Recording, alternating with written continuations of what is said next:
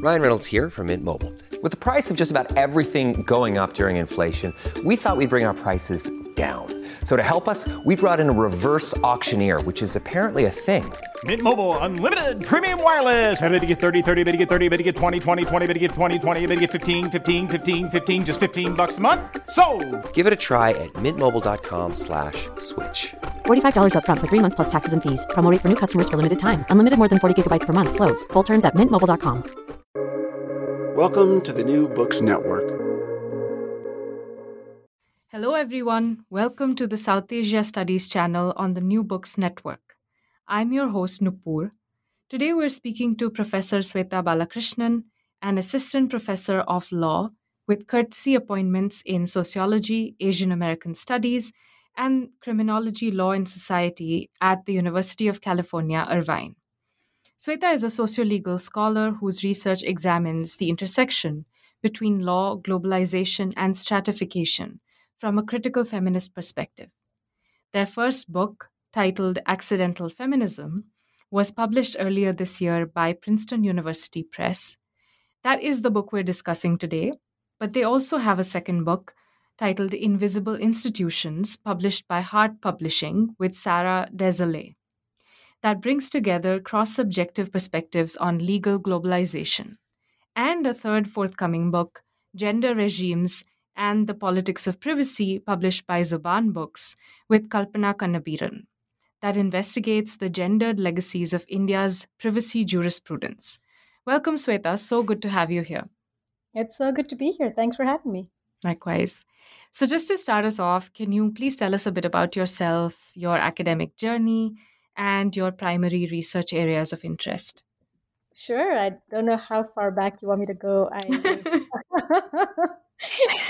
It's like one of those long CVs. You don't know where to cut it off. No, wherever you want to start. Which age? Yeah. So I guess I'm now an assistant professor. I'm in a law school, but I don't think that's how the journey needed to have started or ended. I'm a sociolegal scholar, as you said. I did my undergraduate education in India. I went to NALSAR, the National Academy of Legal Studies and Research in Hyderabad. I was their first sort of full year batch. They had a batch before us, but I was like the first sort of big batch that they graduated.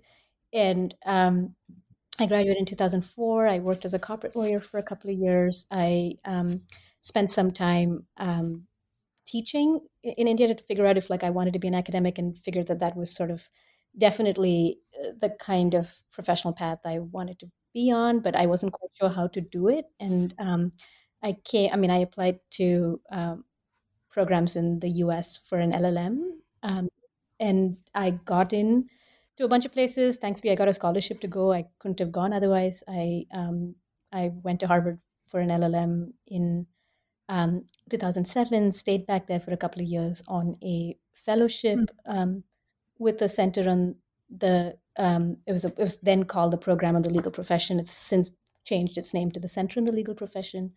That was the first start. That was the first academic start, and it was like a pre-doc. I guess now you'd call it a pre-doc. Then it was just, a professor that thought I was doing work that needed a little bit more time for it to become work, and I was very grateful. I stayed back, and I knew that I wanted to apply for a PhD. I applied for a PhD in sociology, was again lucky, got the money to be able to go, and went to Stanford in 2009, finished in 2015.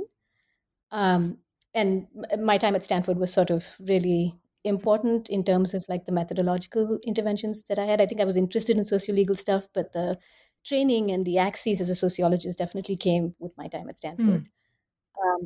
And then I spent some time in NYU Abu Dhabi, which I think really set the theoretical core and the sort of valence that the book has for thinking about Souths differently, for thinking about extensions differently. And that was my postdoc. And then I came to Irvine in 2018, 19, 18. I can't even remember. I feel like COVID has done such a number on time that it's easy to think of it linearly, but it's so hard to keep track of it. So been moving around a bunch of different schools, bunch of different programs, but it's really nice to be in a law school, but also play across a bunch of different departments and think with colleagues across different departments. So it's really great to be here. Right. So, in fact, that's my second question, which is that you sort of initially trained as a lawyer, and then I guess, by like your PhD training, you're a sociologist. So at Right. what point in this journey did you actually start studying the legal profession, and or what got you interested in actually like just looking inward into your own community, I guess? So funny. I don't think of it as my own community in a sense. I mean, maybe I do. Maybe, I mean, I think all sort of research at some level is rooted in biography. It's all a bit narcissistic. Sort of you study what you are interested Yeah. in, what you sort of find gaps in, what you think you know, but also don't fully know, and you're trying to unpack for Hmm. yourself. I think I knew I wanted to study the legal profession because it's sort of the inequities in it. It just seemed like a really cool side to think about inequity, and it's sort of how I went to grad school. So I came to the US for an LLM because, as it happened, David Wilkins, who's a professor at Harvard Law School, sort of he'd read something that I was working on just on the side, wasn't really thinking about applying to grad Yeah. school, but um, he decided that this would be a really good thing to spend time on because he was just thinking about global extensions for his center that he was just starting up. It was very early days. It was well before it is what it is. And so we sort of just, he wrote to me and said, it would be really cool if you came and did this and you could work with me and be in my RA. Like, would you consider Hmm. it? And when you're sitting in India and like sort of thinking through all of the different ways in which this option can matter, someone taking an interest in a thing that you sort of are thinking is cool but don't fully Yeah. know the language or the nuance for, really offered a chance to, I don't know, it offered a new way to think about the stuff that I was already sort of primed to Hmm. be interested in. And then when I got here, sort of my big, you get to do you can choose to make your LLM sort of academics. You can do a Hmm. long paper in some of these programs. So I did a long paper on all of the South Asians that came to Harvard Law School, and sort of that was the paper that I used to actually apply for sociology programs. And I hate looking at that paper now because it's a reminder of like where this started and like the rudimentary graphs in it, and sort of the hand counting I did in the archives. It was just really, it was interesting that I thought that was capable um, of significance, and in some ways it was, because I think all questions matter and where you start matters. But it really was just it was in some sense an accidental Hmm. opportunity that then coalesced into a lot of intentional choices over time. And I'm not trying to meta frame the book that way. Oh. But yeah, I think there was some form of Hmm. that. We'll get to the agony of accidental in a minute. But let's get to the book. And what's the origin story of the book? How was it conceived? And yeah, what's really the story of this book? So yeah, so when I was a pre-doc, as I said, I was interested in the legal profession mostly because everybody I was talking to at that time, Mm. right, like my colleagues who were interlocutors in my intellectual exchanges, were people who were studying the legal profession at different angles. I was sort of interested in the globalization of the profession because that was the world I was sort of Mhm. embedded in. And early in my fieldwork, like when I started at my PhD, I had a second year paper, as is often the case, and I was doing pilot interviews for the second year paper, and sort of there was just these really interesting set of like grounded theory findings. I mean, I was still thinking of like, should I do a intercity variation? Like, Bangalore is this IT hub. Like, is there some gig stuff Mm. happening there that I can compare with law? Right? Like, there was all these ways in which this project could have gone if it was just broadly a legal profession project. And remember that legal profession isn't high status within sociology. Oh well, not remember, but know that legal profession Oh. research, right? Like there's definitely, so I had a very well-meaning mentor early in my days at Stanford who said, I know you think this is cool, but actually no one cares about this. It's a dead What? field. And she took me out to lunch and said, I just want you to know this is not a thing you should probably spend time on, and you're doing it on some obscure place. Mm. Like there's just, and now that I am engaging with grad students and thinking about viability of Yeah. research, like those things do Yeah. matter, right? Like whether something is interesting or has legs sort of does matter. I mean, But it was I'm also, curious though, sorry. why? Like, what is the rationale there? Because I'm not a sociologist, so I don't. Because yeah, in my field, for example, if technology is the common element, then Yeah, pretty much all professions touched or transformed by technology matter. So what's the rationale here? that's a great question. Actually, I think it was a very old leg of sociology. Sociology is also an incredibly American field. And I sort of really agonize about this in my methods, right? Like this idea of any transnational sociology for the longest time was a very top down perspective of like, let's go investigate this. Like, there's also this whole methods divide that's becoming more and more central. So there's already a sort of question of, I mean, it's a terribly false dichotomy, but it's a dichotomy that exists on like what it means to do qualitative research, what it means to do qualitative research in the global South, right?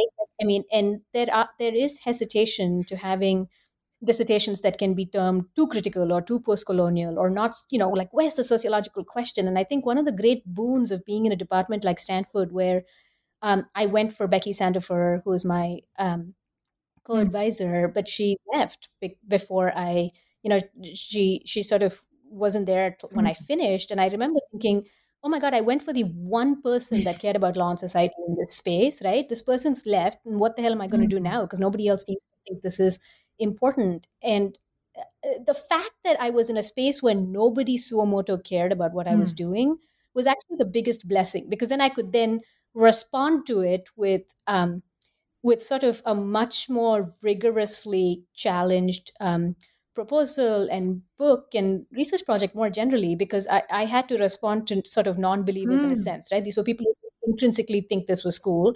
So I had to constantly translate and transliterate it for different audiences. And that process, which again, I talk through a lot in my methodology section, and is sort of what made the book, because it constantly had to shift and reshift and sort of think of what are the bits that stick and what are the bits that don't stick, and how do I put myself at the center of it while making this argument. Because it's so easy as a grad student, I think, to be completely responsive to cues around you. And one of the advantages I have was that nobody around me had cues that were even in the ballpark of what it was I was studying or doing, right? Like it was like I often joke that I was definitely invisible through grad school. I don't think it's funny having, it's not funny, but it's interesting having visibility at the end of this process and have the book sort of be received or have people read it and say, oh, I got this, because I still had many, many years where nobody fully got what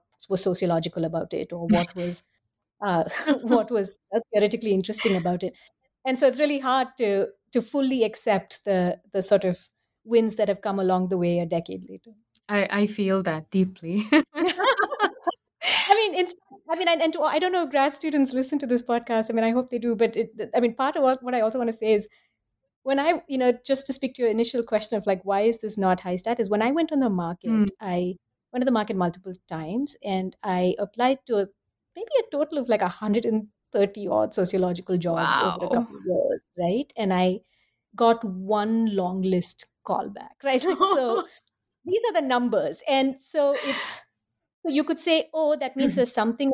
So, law audiences were a little bit more receptive, but then I wasn't a JD from a US law school. So the math of whether I would land a law job was also questionable. So as a grad student, there was a lot of sort of repacking and unpacking and redistributive effort that has transformed this dissertation into a book. And I think that's part of what the story of the book is, to answer the first question.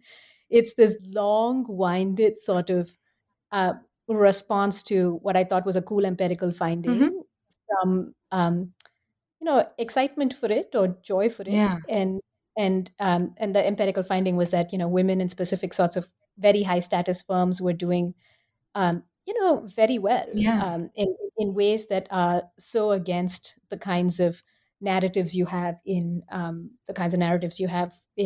work and gender literatures in sociology, but also global South sort of development literatures. And so it was an interesting finding. And then, finding nuances in that finding then became the book, because I didn't expect to find it. This book would have been completely different if I had found, I don't know, that Bangalore versus Calcutta had differences or something, right? Like, if the analytical variation was different, it would have been a different book. But I didn't go looking for a gender story. I just imagined, I think everything is a gendered story. And I think my method is intrinsically feminist, but I wasn't looking for a gendered story. Oh my God, so much to unpack there.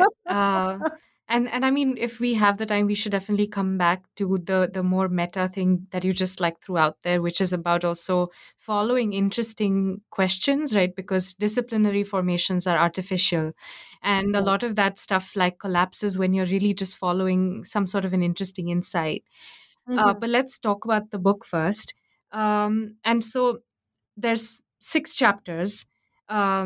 And we begin sort of with this backdrop that you provide to the book story, which is the moment of globalization and economic liberalization in India, that in some ways transforms the legal profession as well as the shape and scope of law firms, right? So, just to set the scene and help our listeners follow along, can you explain what was going on? What were law firms like, or what fundamentally changed for you to then? Because I remember, I think you've described in your talks elsewhere, as well as in the book, that you, again, like you said today, that you didn't quite go in wanting to study gender. In fact, you wanted to study the firm itself, right, which is changing as a site or an organizational form. And then there's also these comparative accounts of consultancies, management consultancies. So if you could give us a sense of what was going on. Yeah. So I was really interested in the 1991 sort of liberalization reforms, because I think it's a really cool. I mean, I hate this word in some sense, but it's true that it was a natural experiment of sorts, right? Like something happened, and then it changed the way work was thought about and theorized and written about, and it was interesting to see sort of what the impact of that on work was across different industries. So just so you know, like the management consulting edition as a site happened much later into the field work. It wasn't a so it's a legal profession study. The management consultant field actually came out of a workshop where I was presenting this work, and they're like, yeah, but what is it about just new work, right? So let me back up. So the 91 reforms were new kinds of reforms that had selective globalization in a sense, right? That's sort of how I think about it in the book, where there was certain industries where sort of foreign actors were allowed to work within the country, and there were certain industries where there was a lot of capital and clients, but there weren't actual organizations. And I think that's a really interesting analytical variation if you think about it, right? So if the Woody Powell was one of my advisors, and somebody I thought through this project in its early days a lot with. I was in an organizational studies class and thinking through, that's, it's interesting that something happens and then different kinds of organizations and fields respond very differently. And from a neo-institutionalism logic, with, again, Stanford is really big for. And I'm mentioning these things because what you write is always a function of where you go to, where you get socialized. Of course. And I was a grad student that was in this department that sort of, has had such a long historic connection to both organizational studies and sort of, actually, as it happens, gender inequality and neo-institutionalism, that I was sort of, by osmosis, these were the things I was looking for. So it was really interesting to see, there are these firms are responding to this market change. But it's also new that it transformed the nature of work. So it went from sort of mom and pop shops that were deeply sort of, hierarchical and reproductive in a very specific sort of way, to a more modern, there were these law schools that started around the same time that the law firms sort of started, but the law schools didn't start to feed into these law firms, right? The law schools started as social justice law schools that were meant to, feed into an entirely different process of like, what would it look like if we had elite legal education that could do great public interest work? Like that was the impetus of those law schools. But there's this co-emergence of a law school and a law firm culture that then sort of symbiotically starts to depend on each other and perform this new field that is of real great interest. So that became the site. I was like, what is happening here that is both coexisting, but also triggering new kinds of formations between these institutional actors and the field that it's embedded in? Yeah. So that was the starting point. That was sort of what I was, that was the scope to start with. And then a few years later, when I was sort of explaining this, and I said, these are the mechanisms that I think are at play. Part of it is that there isn't a background framework of what a good lawyer is, because no corporate lawyer existed in that same sense, within that same setting, before the 90s, right? Like there wasn't really an ideal worker type that you were responding to that made you better or worse because you're a woman. So the kinds of things that got primed was urbanity, was caste, was sort of other kinds of social and cultural capital, but it wasn't along the lines of gender for a very specific sense, right? So it's the flip. It's you find something interesting, and then you go back and try to unpack why it's this version of interesting, and that's sort of what the process was. The consultants was sort of a response. I had a workshop in grad school where everyone's like, this is really cool, but if you think it's only a novelty story, which is sort of how I initially framed it. So the first couple of chapters makes this big novelty argument of like, things were so new, this background framework didn't exist, this happens. Which was sort of, following from Cecilia Ridgway's Framed by Gender book that again had just come out then. Yeah. So this is all like, very temporal influences for why I was coding what I was seeing the way it was. And there's like, oh, if it's only newness, what about newness in other forms? Like, why is this not happening in like very elite IT? IT was too big to really make a seamless comparison.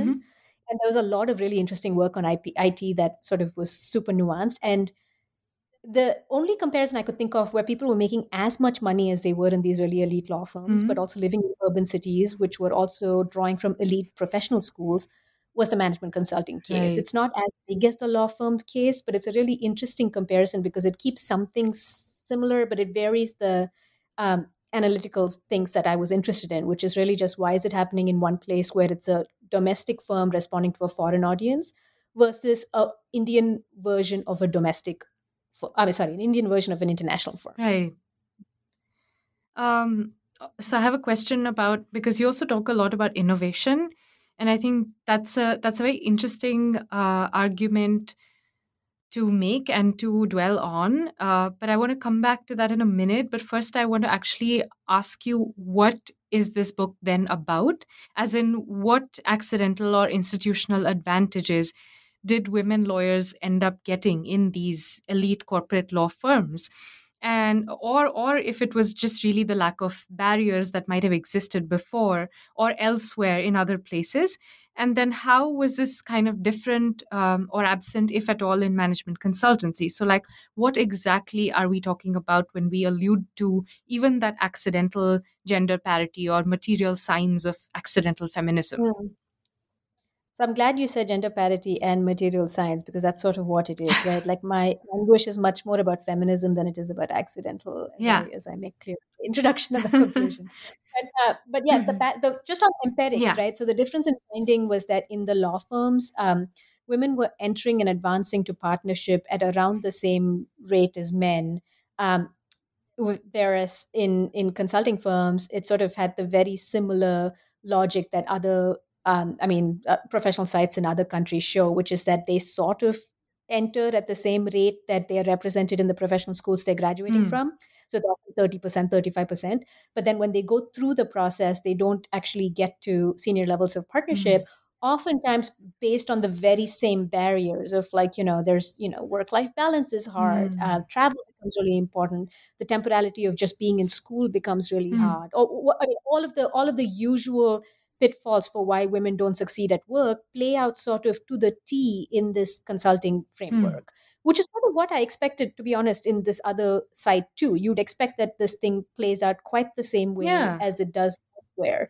And the empirical finding was that actually it doesn't. It sort of, there is an added advantage. And it was not just an advantage that women in these firms experience. It was an added advantage that these consultants that I speak to, because these offices were all pretty proximate, they were all in very important real estate in Bombay, right? Like they were also, the consultants would say, what are they doing differently, right? And the truth, the reason I call it accidental is because they weren't doing anything differently. Right. It was sort of a juxtaposition of a set of temporal factors that worked one way over another. And that's sort of what the book is, right? So there's the firms themselves, the sort of structure of the firms, this background framework that I just mentioned, the kinds of clients they had and what the clients wanted, and like a caste-dependent labor force that that both these people, both sets of professionals had, but that because of these range of other factors, these legal professionals were able to sort of use differently in a sense.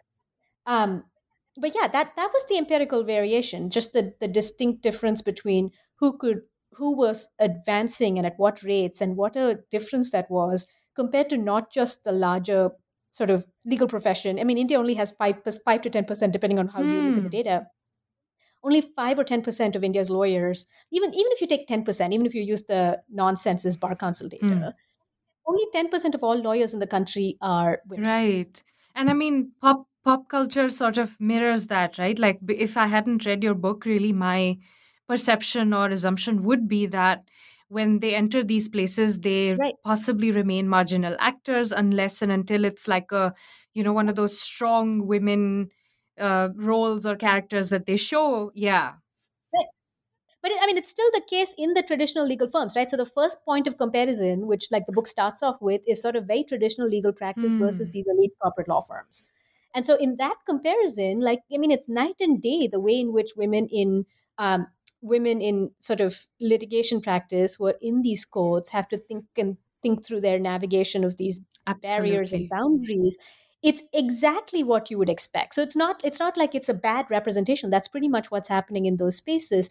It's the counter that sort of um, and it wasn't an easy counter, right? Like you couldn't just say, oh, this is globalization, or oh, this Hmm. is caste, or oh, this is class, because holding all those things constant, these other women in consulting did not have those advantages. Yeah.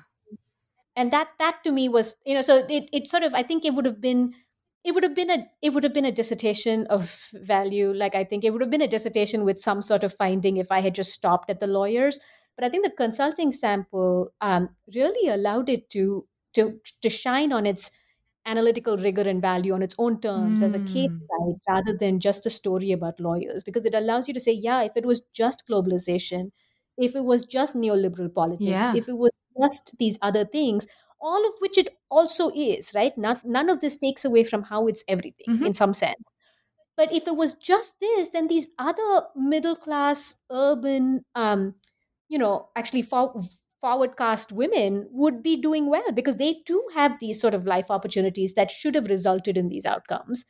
But they don't, mostly because the firms can look around, and I mentioned this in my book, they can turn around and say, yeah, but this is what happens in India. Yeah. And law firms didn't have that choice, right? As organizations, they had to signal that they were meritocratic, that they were modern. There was this, what I call speculative isomorphism that Hmm. they had to perform to be something that they weren't going to be taken for granted to be, Hmm. right? Like, so a very fancy global consulting firm in India is not going to have to prove to you, and I use you in the broadest sense, like to Yes. an audience, that it's modern or meritocratic or has has its values in the right place. And that's the cultural imperialism at play here. It doesn't have to prove that to you. But a sort of locally grown domestic law firm that is now suddenly global because of the kinds of market dynamics that have set it up Hmm. does need to do that posturing and performance. And I think that's the sort of distinction that's at the core of the book. Interesting. In fact, that's probably this is purely anecdotal, but this is probably also true of tech firms, right? That are Mm, US based or global, because they mm, have such a distinct set of values or norms for what is allowed or what is expected mm, from their India office. mm, And similarly, how they also distribute what is more innovative labor versus more mm, sort of like back end office work.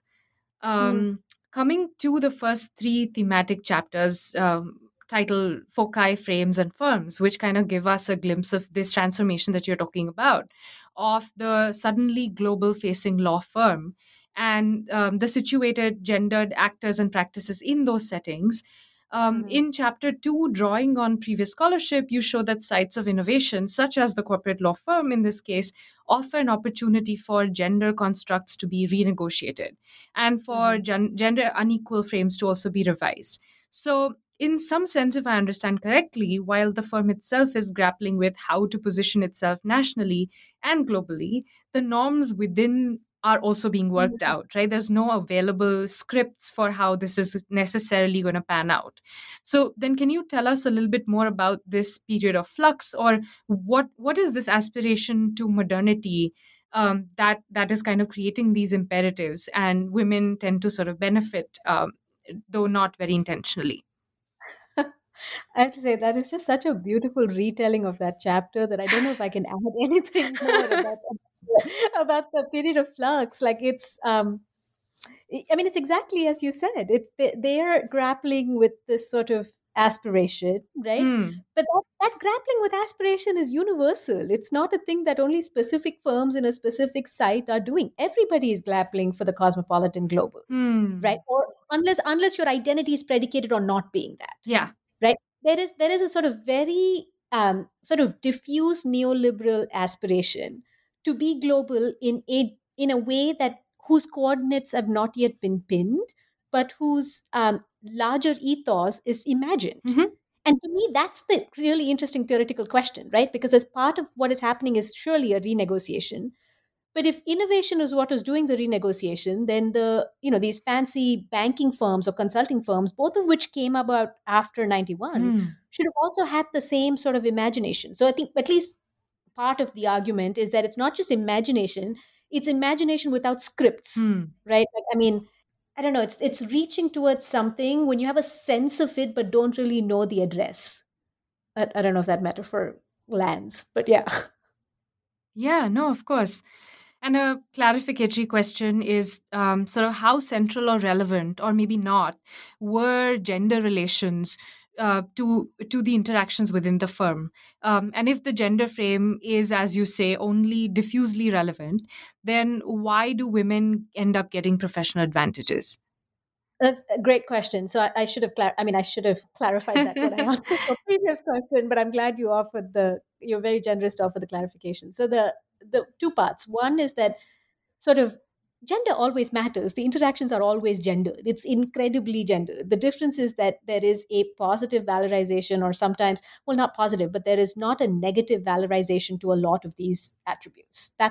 So that's the first distinction. So as I say in the book, it's not so much that there was clear advantage. It's not like there was, set policies in place for what was going to happen if you had a child, or it's not like there was a clear leave policy, at least by the time when I was doing this work. And so most of these firms were really just, in a sense, winging it. But the reason it was interesting is because gender was just one of many modernity frames that could have been employed. It just, right? Like there were also other modernity frames, like I described the kinds of offices that these were, right? Like sort of the art in these offices, the little mints on the table, like the notepads, right? Like, I mean, you're walking into what could easily have been a cosmopolitan law office anywhere else in the world. So there's an aesthetic performance of modernity and mobility that's specific. No, that's super interesting, because even I was, I guess my very silly question was also what I was trying to get at is, if at all you could suss out where was this idea of like having mints and all those little things also coming from?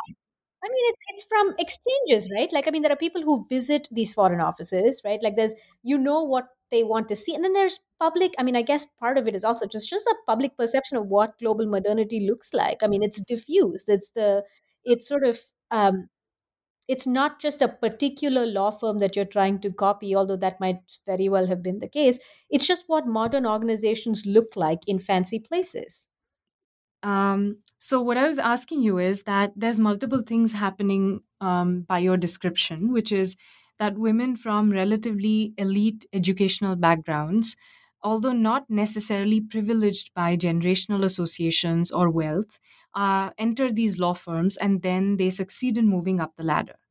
But before we talk about how these women viewed their own success, can you bring together for us what their male colleagues, bosses, and then also clients came to make of these successful women? Because you do kind of touch upon all of those different actors. And you also write about a new kind of gender essentialism, right? Which is like, well, we like her because she gets the work done. And it's not probably about gender. But were there certain barriers and gendered rites of passage that were still existent within or outside, coming from outside of the firm, that did still inform the trajectory for these women to succeed? Yeah, so the gender essentialism bit is sort of incredibly relevant, right? So there is a response. So this is chapter 4, where among other things, one of the narratives was, oh, my clients just Mm. prefer a female lawyer, right? Like, or they just prefer me.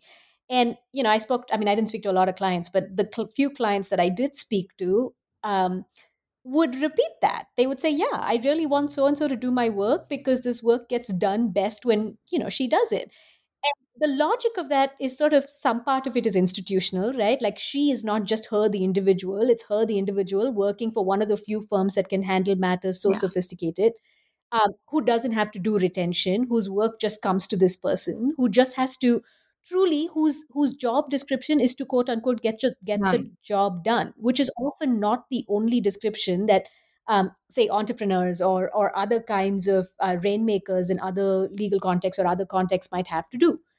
Um, this the sort of to your question of like, is there something, are there certain barriers and rites of passage? I think there are definitely barriers. There's sort of the fact that there's only one way in which to be this woman, right? Like, so essentialist tropes are problematic because sure, they work. If I mean, positive valorization to essentialist tropes is an interesting theoretical finding as a sociologist, but as a lived expression, it means that there's no space for alterity. So if you were like an aggressive woman, right, there would be there even this didn't sort of this was sort of I mentioned it at the end of that chapter. If Mm-hmm. there are responses to women who behave like men, or like, I would much rather have a man. God, um, this person is so male, right? Like, I mean, Yeah. these essentialist tropes play out. Or like, my favorite is, this person is so aggro, right? Which is like this way of saying, I don't want this person on the other side of the negotiation table because she's so aggro, right? So the Hmm. pieces that get left out is, a piece that doesn't make its full way into the story because I didn't theorize it as deeply, but it's the attrition sample. Hmm. It's who doesn't make it, right? If you focus on only the successful women, and they happen to, in a varied range of ways, negotiate these relationships with peers and clients and partners, there's also the Hmm. women who don't and who leave, right? Like, we're looking at a very small subset of people who match the type of what this essentialist lawyer is. And that's sort of, I think, the flip side of what you call the gender rite of passage and the barrier. Mm-hmm.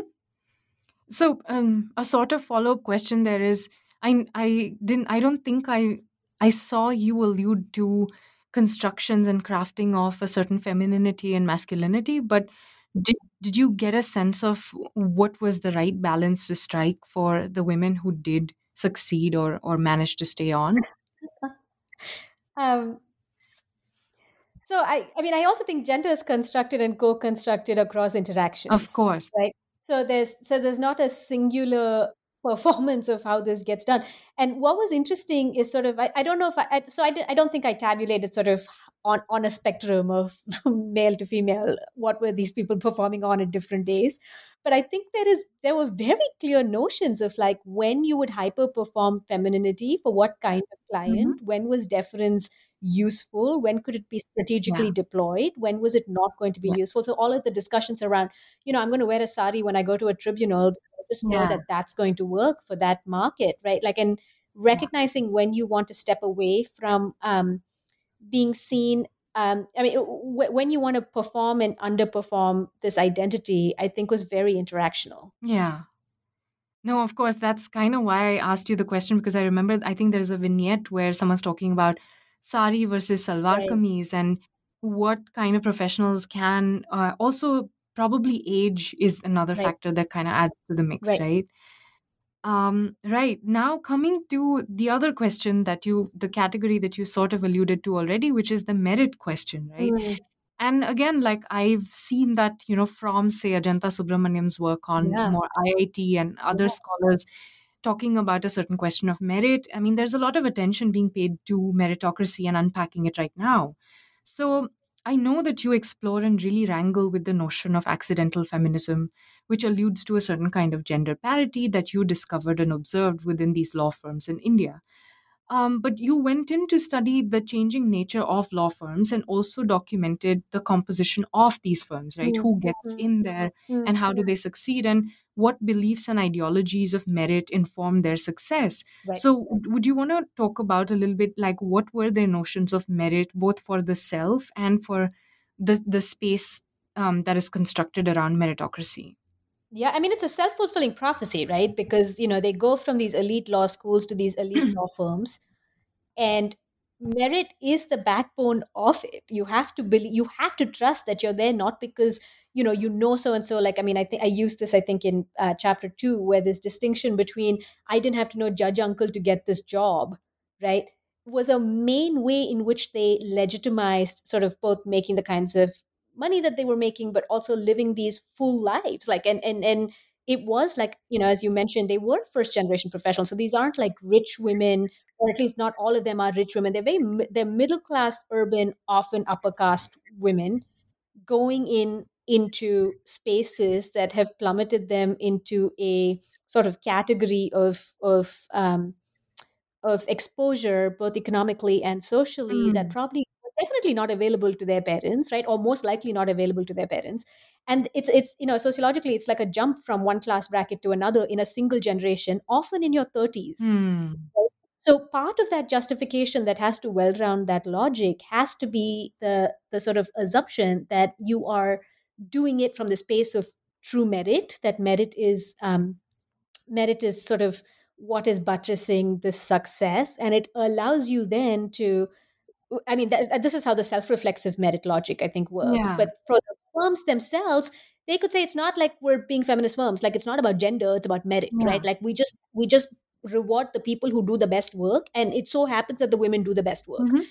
And same with the clients. The client is not picking, any of the lawyers that I mentioned because they think this person is, they trust this person, they think this person gets the job done, but it's also a merit logic. It's not a feminist choice logic. Hmm. That's very interesting, and I'm kind of slyly taking us towards the framing of the book. But before, like, I actually, to just add to that merit thing, the reason it's interesting is also merit doesn't offer these rewards to women generally. so, Merit is usually used to actually do a feminist ends, right? So there's these mm, little mini stories within the book of how kinds of like large global north concepts and constructs that have been theorized in specific linearities can get subverted when you look at these new sites, mhm, because there is something cool that's happening here that doesn't usually, these are not the blocks that build together. yeah, And so it's not without problems. It has its own set of yeah, problems, but its own problems. yeah. And I think that to me was the agenda for the book. Yeah, I think when I was reading it, I was definitely thinking of also like the precise construction of, say, what you call merit within a Mm, particular life world, mm, mm, and the fact that depending on where you're at and what journey you have to make to get to some place, it doesn't mean that it's any less important in any way, right? Like yeah. there's still a journey being made, still a certain kind of change happening, etc., etc. So to tie that back to also, and that's kind of the sentence that I sort of kept coming back to, because I feel that across professions, when one peeks into the lives of relatively well off or successful Mm, individuals, mm, especially say in ethnographies of the subcontinent, there isn't necessarily this easy answer to whether this can be qualified as good or progressive change, or mm, whether this is a mm, victory by some measure, because mm. again, like I feel like and I'm so curious to hear what your interlocutors were telling you, because they do come from a certain upper middle class or middle class sociobiography, and also forward caste women, etc., etc. But then they still have to, and there's probably some also inherited ideologies of merit, right? Because this must also Right, be a family thing right. about what it means to succeed as a woman, and what they think is desirable. So, yeah, do you want to talk about that? Yeah, I mean, because I think it connects really well to, I think, the comparison between these kinds of firms, because they were pulling from the same demographic of these sort of upper caste urban women Yeah. who both had, I mean, not both, or who all had a shared idea of what this merit was or what achieving this merit could do. Eh, but I think that that's always existed, right? So merit usually in these contexts, I mean, I love the Apadurais like sort of life world Mm-hmm. logic, because part of what's happening here is that it's merit that looks like this kind of success only in the last 20 years, right? Yeah. So it starts with this woman telling you, oh, I didn't, this the idea of being a corporate lawyer and living this life didn't even exist when I Yeah. was a kid, because it just didn't exist. So I had no sense that this was even possible or available. So I think on the one hand, you're right. There is an accepted Savarna notion of merit that is getting reproduced, and that sort of legitimizes these gains. But the flip side of it is that it's also the coordinates of it are so new, Hmm. right? So what merit offers or what it can look like. So unlike, for example, Smita Radhakrishnan has this piece on that sort of like scholarship that came maybe like 5 or 10 years before I was publishing this work on respectable femininity, Yeah. right? Like what is middle class, what are middle class negotiations of, these global gains. But this is sort of a different thing because the gains were so much more, right? That was not the class bracket. They were not just moving one up, they were moving an entirely different life world, so to speak, Yeah. within that generation. And merit was sort of just one of the many ways in which they were justifying it to themselves and how others were justifying it. So one of the points I make in the last chapter on families is that part of the reason this is interesting is because this is a generation of women who were truly not dependent on their parents for economic sustenance, right? Mm. That changes the power dynamic because then the merit is not just merit in and of itself, it's what merit can do. And a sort of Marxist reanalysis of that Mm. point is that power then shifts. Power shifts from, who you're dependent on. Mhm. Because if these women were so rich that their parents did not need them to take care of them in some sense or support them or whatever, Yeah. it would not have shifted the power in quite the same way. The fact that they were middle class was actually really relevant because then they Mm. could get into these roles and then change the power dynamics and make decisions about, for example, who they got married Mhm. to, when they had children, right? Like a lot of the women in my sample didn't have children until their early 30s. And you could say that's a temporal thing. But we know childbearing, child making decisions in India, even for this demographic, is not this late. No. And so there's something really peculiar. I mean, not peculiar, but there's something happening here that's a function of, I think, social, economic, and geopolitical class of a specific time. There's no doubt that it was being reinforced by all of these other Savarna advantages. And but the difference is just how it played out in one context, but totally not in these other contexts where merit could have as easily given these gains. It's also, I think, a fertile site or a group to think with because often, if one's thinking about like organizational change, we also tend to look for constraints, right? Because Mm, what is limiting and what's that upper ceiling that one is hitting that could possibly mm, explain the journeys that people undertake?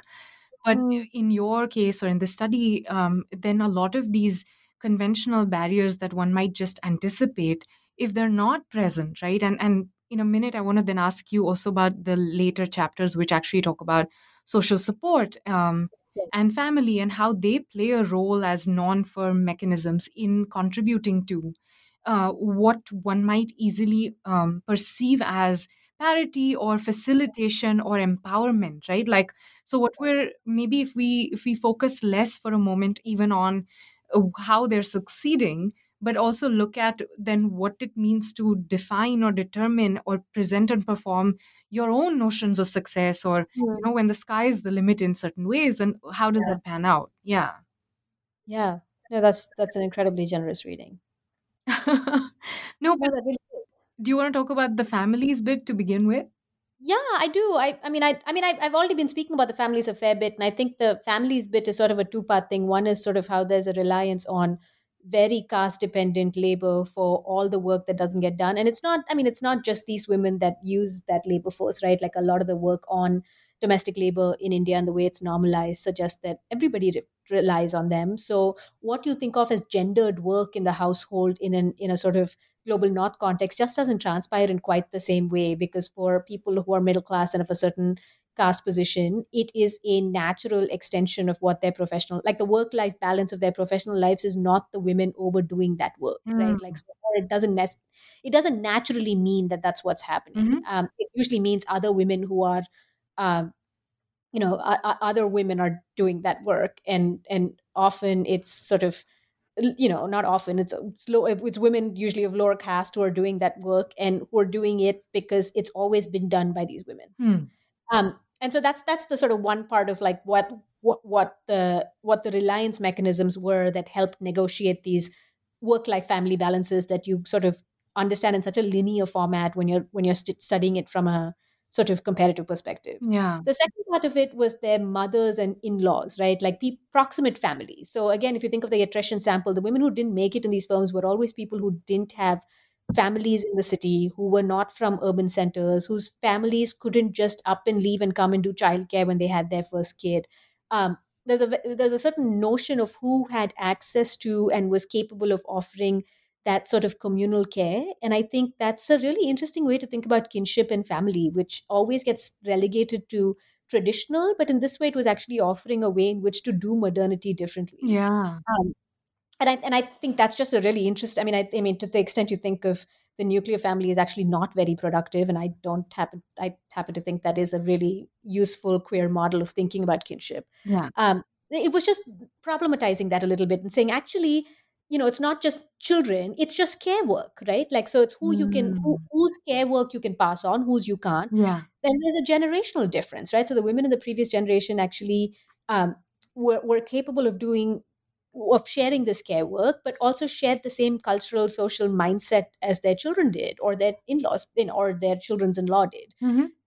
And that, I think, changed the kinds of support networks that were available. And at least part of that is because of like when this workplace feminist movement hit the country, right? So the generation of women that got into these professional spaces was sort of the first generation of women that have done that in that sense. So their parents were mostly not in the workforce, or if they were, it was not seen as an important job. It was like gendered labor, and the way in which you understand it is that they were either teachers or bank officers who would be home in time for tiffin, or in time, whatever it was. The analogy of who their parents were and what kind of care they could give them um, was important. And I think it's sort of that's the sort of backdrop of the book, right? Like, there's all these things that look good but are actually predicated on deep inequality, or not deep inequality, but very specific kinds of structural violences that have possibilities for promise, but there's just possibilities, and whether you actually whether you fall towards them, which is the theorizing of accident that I do, or not, is really a function of interactional journeying. So I have two follow-up questions before we finally get to the actual discomfort of the framing, and I'll just invite you to talk about it. But two quick questions. One is, again, sort of these are two branching out questions, which I don't think you really focus on. One is, again, going back to the family, and what you just kind of indicated towards is, like, these women are supported through different sorts of types of care relations, right? Was there any sort of crisis brewing on the horizon in terms of what it meant for their gendered life scripts? Because we do talk about how the family goes into the firm, but we don't quite talk about what happens when they come reshaped or transformed in certain ways back into society, family, etc., etc. Like, does that change their ways for how to be? This is the follow-up book. Oh, No, not that I'm working on it. I'm just saying that's sort of interesting. Part of my, I'm gonna blend it into the next question, I think, that you alluded to, Okay. which is, what is my discomfort with this? And I think part of the discomfort with the accidental is that I don't think any of this is intentional. So I don't think people are saying, I'm going into this is changing the scripts, and I'm coming out and doing X, Y, and Z. It's not that sort of dependent or even intentionally recursive project. But I do think it does shape it, right? Like, this goes back to, again, if you go back to resources, who has resources and whose power is embedded in those resources, and what choice making you can make within those resources. Yeah. It doesn't matter if you're actually scripting these families differently. The minute that power dynamic changes, there is a cultural shift into how this gets done. And so, to me, the hope and the possibility that I was speaking about comes from the fact that even if you don't have intention, if you are making different decisions, and those decisions are producing different outcomes, then it produces different path dependencies for the future, even if your family doesn't expressly change in certain ways. Yeah. I mean, if your family just has to rise to the occasion because you're doing so well at work, then there's no way to tell if that's going to be a sustained practice or a norm after that, or for everyone. But it's still, something has shifted, right? Yeah. And when you say family, do you mean, I was reading that to be all kin. Were you meaning just the immediate dependents, like the partner and the children? I think that's one beginning. That's something that I've certainly seen around me. But I think there's also then a like a larger, cultural thing. Like, I'm thinking really in terms of, in ways that families tend to talk about their children or their relatives who go into Yeah. certain professions, and the kinds Yeah. of expectations, or even like excuses, like if you're a doctor, then your like temporal unavailability or whatever is just Right. folded into it, and suddenly Oh, the I love gender that. norm gets diffused, and they're not asking why Yeah. a female doctor Yeah. needs to stay in the hospital all night or something. Or touch your Yeah. body, or like, Mhm. yeah, no, absolutely. I was responding to it with the second question in mind, because Mm, I was thinking of how these larger cultural practices change, right? Like, so your in-law is not saying, why so and so late, exactly. because she's used to, it's like such important work, right? So the prestige of the work really matters. It's like, and if your name is in the next day's Financial Yeah. Times or something, right? Like, there's a certain amount of, so it's not just work, it's visible Mhm. work. It's the logic of it has, capital that can be transformed, and say, yeah, of course, work's really hard. It's like, I don't know, it's like when my mother thinks, when I write one email on Yeah. holiday, I'm like a perpetual worker, and get so much pride out of thinking her kid works so hard. Like, it's sort of, yeah, I think it transforms what you even think that work Yeah. is. And the second branching out question I had was also to do with the kind of work that those women do in their daily work. Like, did you at all see anything? I don't want to use the word feminist, but yeah, feminist or specifically informed by their gendered experiences that was changing the nature of corporate law practice. No. Okay, And this is why I struggled with the I framing, see. because it wasn't like they were thinking through, how do we make feminist change, right? Like, it was a very numbers perspective to how the culture was changing, and it had incidental effects, right? So Mhm. people that were joining these firms from law schools were thinking, oh, like, gender doesn't seem to matter in this firm, so I'm going to go there, right? Like, all Mhm. the managing partners are women, it actually gives me comfort.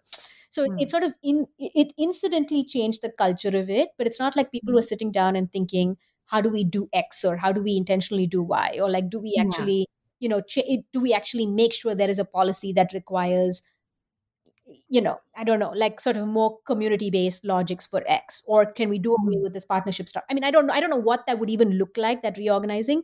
But there Mhm. wasn't a radical reorganizing based on deeply feminist principles, because that wasn't the nature of their identity or their engagement with that identity. Right. Well, last question. I know you've got a lot of questions on the framing itself, although I'm quite convinced of it, partially because I also undertake research where social transformation is not easily attributed to intention Mm, and is highly contingent upon various conditions, such as, for example, migration, political movements, and global innovation mm, that just churn up these realities. And in my case, the workers I study are often trying to carve out places of least discomfort mm. or even trying to carve out a life project amidst these changes. So, I just want to really invite you to reflect on why you gravitated towards this framing.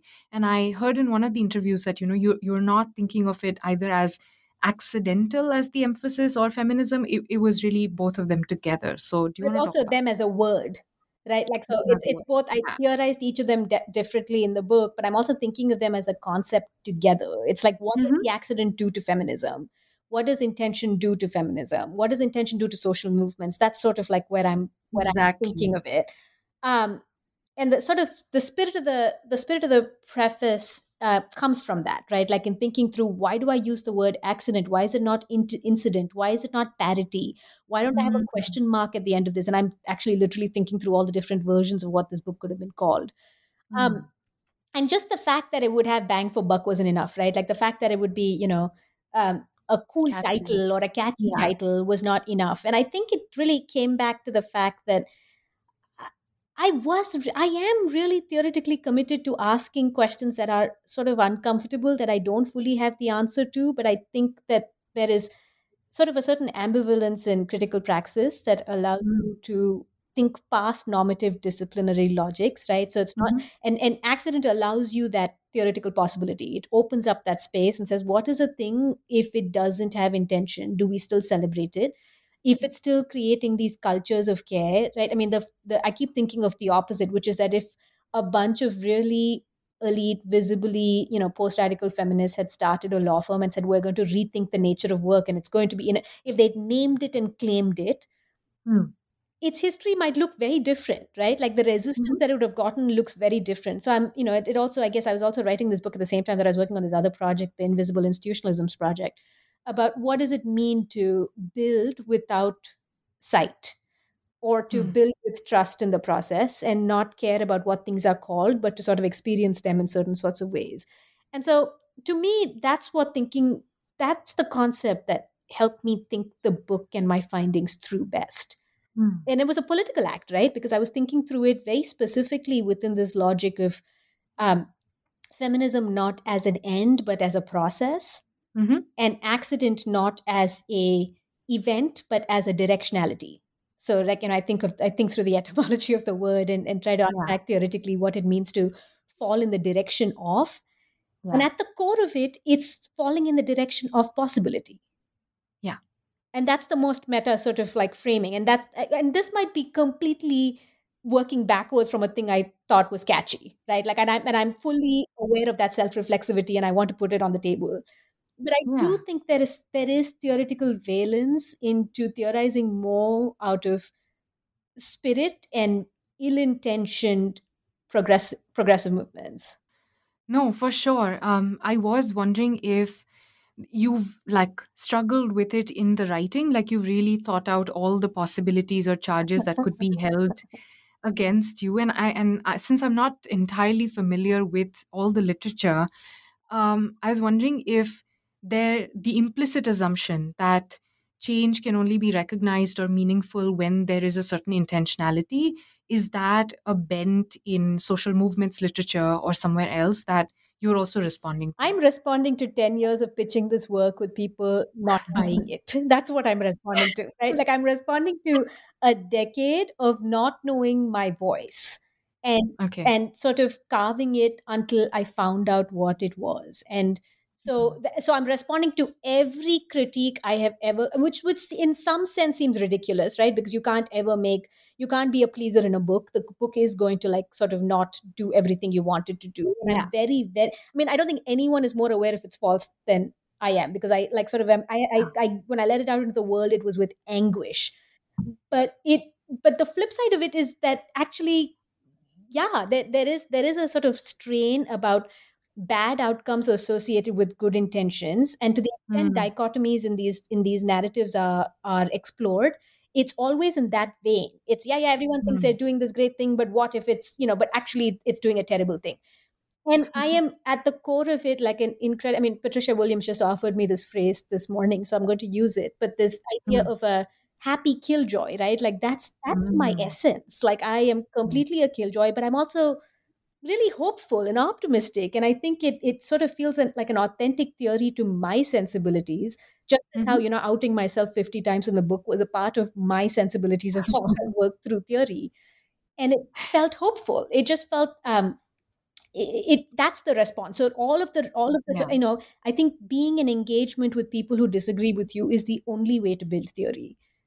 And so the anguish that you read is actually just me responding to everybody who in their dissent made the book what it is, right? So I didn't singularly write it. The book is a conversation, and it's a conversation that actually has become even more poignant now that I have set it out into the world and others can engage with it. But that's to me at the core of it. No, I really felt that. And I feel like, if I didn't know the person who was writing it, it may not have been that meaningful. It would have still been meaningful for me. But I feel like I've read people write about how putting books out in the world or writing about something is really not about closing or foreclosing the conversation, but really just about like etching, marking, and saying, here's what I've come up with at this point after so many conversations.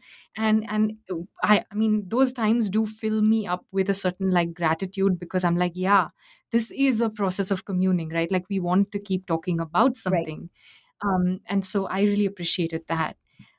Before we let you go, I'm sure we would all love to know, what are you working on currently, and what might we expect to see from you in the near future? I'm still really interested in people and things in the periphery. I'm really curious about the periphery as a site of analysis. I have a couple of projects on networks that students have in law schools and the ways in which different kinds of diverse students make different kinds of social networks. So it's a project with colleagues that I'm really excited about. I have another project on Muslim lawyers and sort of how they're Muslim lawyers and non-binary lawyers and how to think about these categories. that are visible and invisible in different ways and how they make their way in through the world. And then I have a project on sort of kinship, queer kinship, and asexuality in the law, and how to make sense of that for the progress of equity. That sounds amazing. I wish you best of luck for all of those projects, and I will obviously read everything you write. So thank you so much for sparing the time to talk to me today. Thank you so much for having me. This has been such a joy. I look forward to continued conversations. Likewise. Thank you.